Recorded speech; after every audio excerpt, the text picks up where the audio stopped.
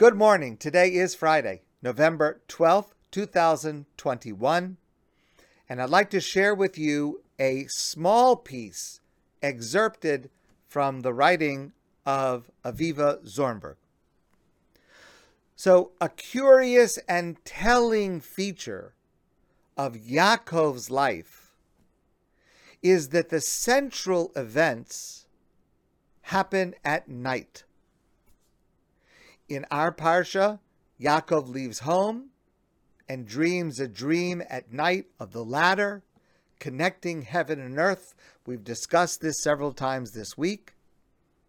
In next week's parsha, Vayishlach, when he returns home after many years of being away, Yaakov wrestles at night with a stranger, perhaps an angel. And there is the prayer that Yaakov establishes for all time. Avraham establishes the prayer of Shachris in the morning. Yitzchak establishes the prayer of Mincha in the afternoon.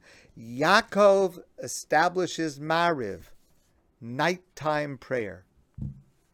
What is Yaakov teaching us about night? What tool is Yaakov giving us with Mariv, the nighttime prayer? Let's remember the context of this first nighttime in our parsha. Yaakov is leaving home. He is going into exile. And as he leaves, the sun sets, Kivo HaShemesh. When he returns, over 20 years later, in next week's parsha, after wrestling with a stranger through the night, Vayizrach lo HaShemesh, the sun rises. The entire period of many years of Yaakov's lives, in between those two nights, is one long, dark exile. Zornberg writes, in leaving home, Yaakov goes out into exile. This is an exile not only from his geographical home, but in some radical sense, from himself. This is what happens at night in Golus, both on a national level and for each of us as individuals. There is not only physical exile and persecution. Remember, Yaakov left home when his brother Esav threatened to kill him. But exile is also confusion, lack of vision, lack of direction, lack of confidence.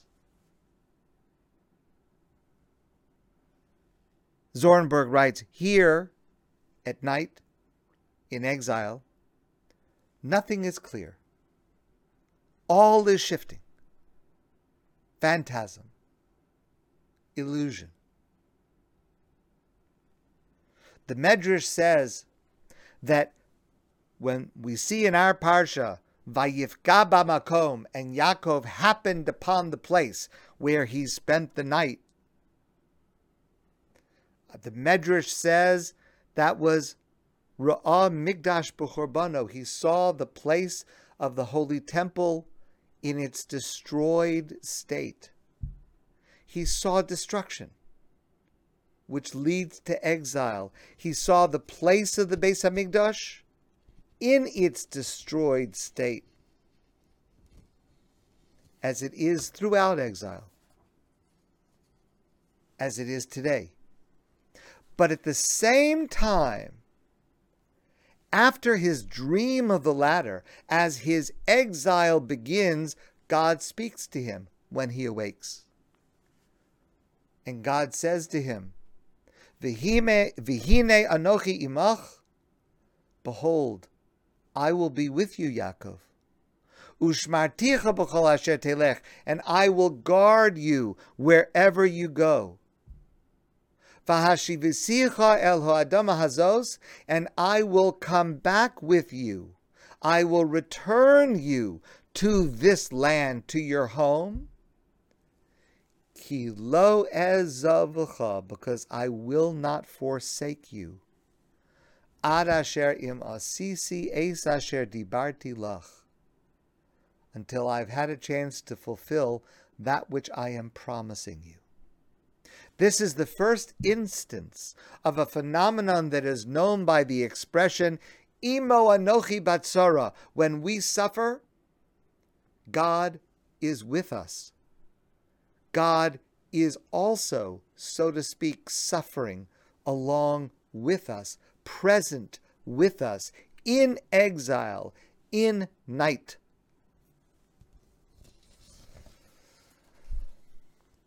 And this is a new note in the history of God's relationship with man that he expresses for the first time to Yaakov.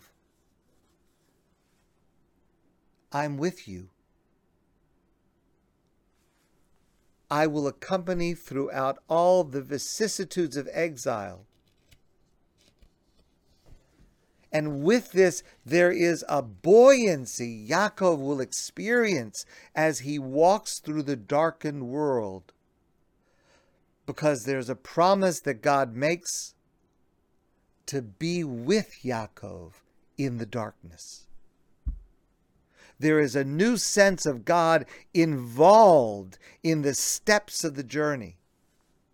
The promise to be with you translates as a mitigation of the loneliness of the human being moving downwards and upwards, prey to the contingencies and mutability of destiny. The theme of Yaakov's life is that the turbulence of the night contains an internal structure because God is with him.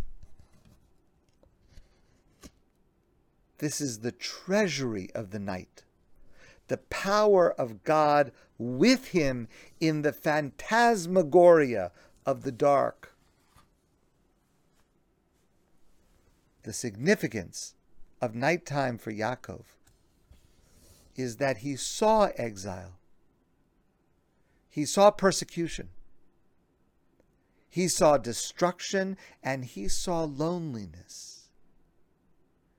And he heard from God how he would survive it. Anochi imach, because God said, I am with you.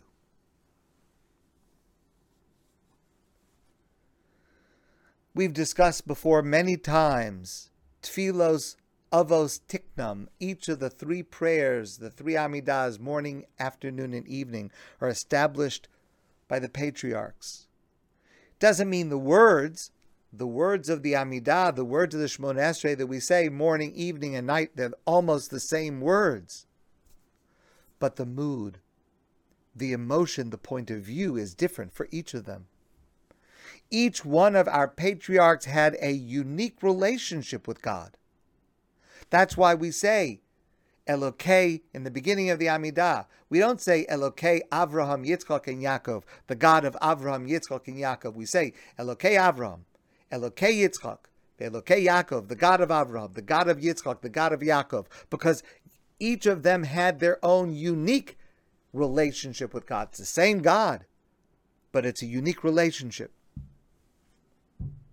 Avraham established Shachris. He prayed to God in the morning at a time of compassion and sunlight and clarity.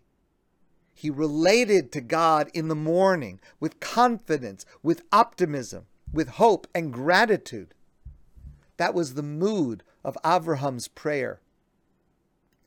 Yitzchak established Mincha, the afternoon, which is a time of danger, a time of vulnerability filled with worry, desperation, with the setting of the sun. Yaakov prayed to God at night, where there is this dual nature, this paradox Because on the one hand, at night, there is destruction and exile and fear and confusion, and hope for the dawn, because God is with us through our night.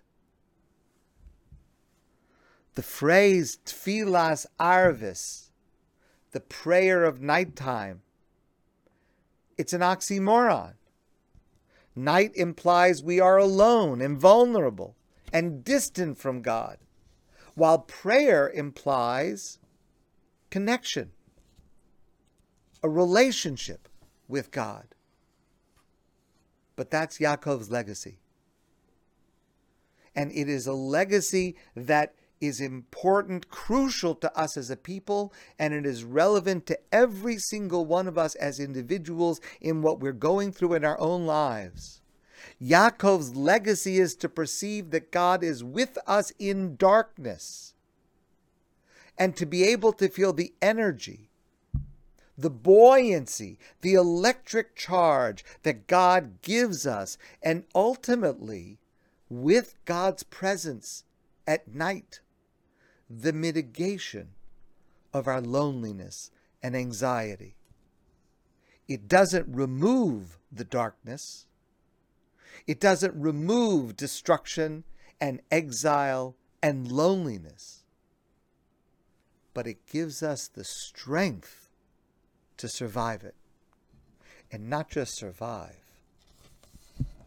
but to emerge from that darkness, from that destruction, from that exile, and again, on a national level and on an individual level, with even greater strength, to find coherence within chaos. And the key to that is to remember, Hinei Anochi Imach. I will be with you, God says to every one of us. Ki lo ezavcha. I will not forsake you, God says. It's not easy to hold on to that when it's dark, when we're afraid, when we're lonely. It's not easy to hold on to that. But we have done it many times in our history. And we will do it now, in whatever present darkness we find ourselves. And our capacity to do it comes from Yaakov, who discovered the ability to pray at night. A wonderful day and a beautiful Shabbos. And I look forward to seeing all of you soon in person.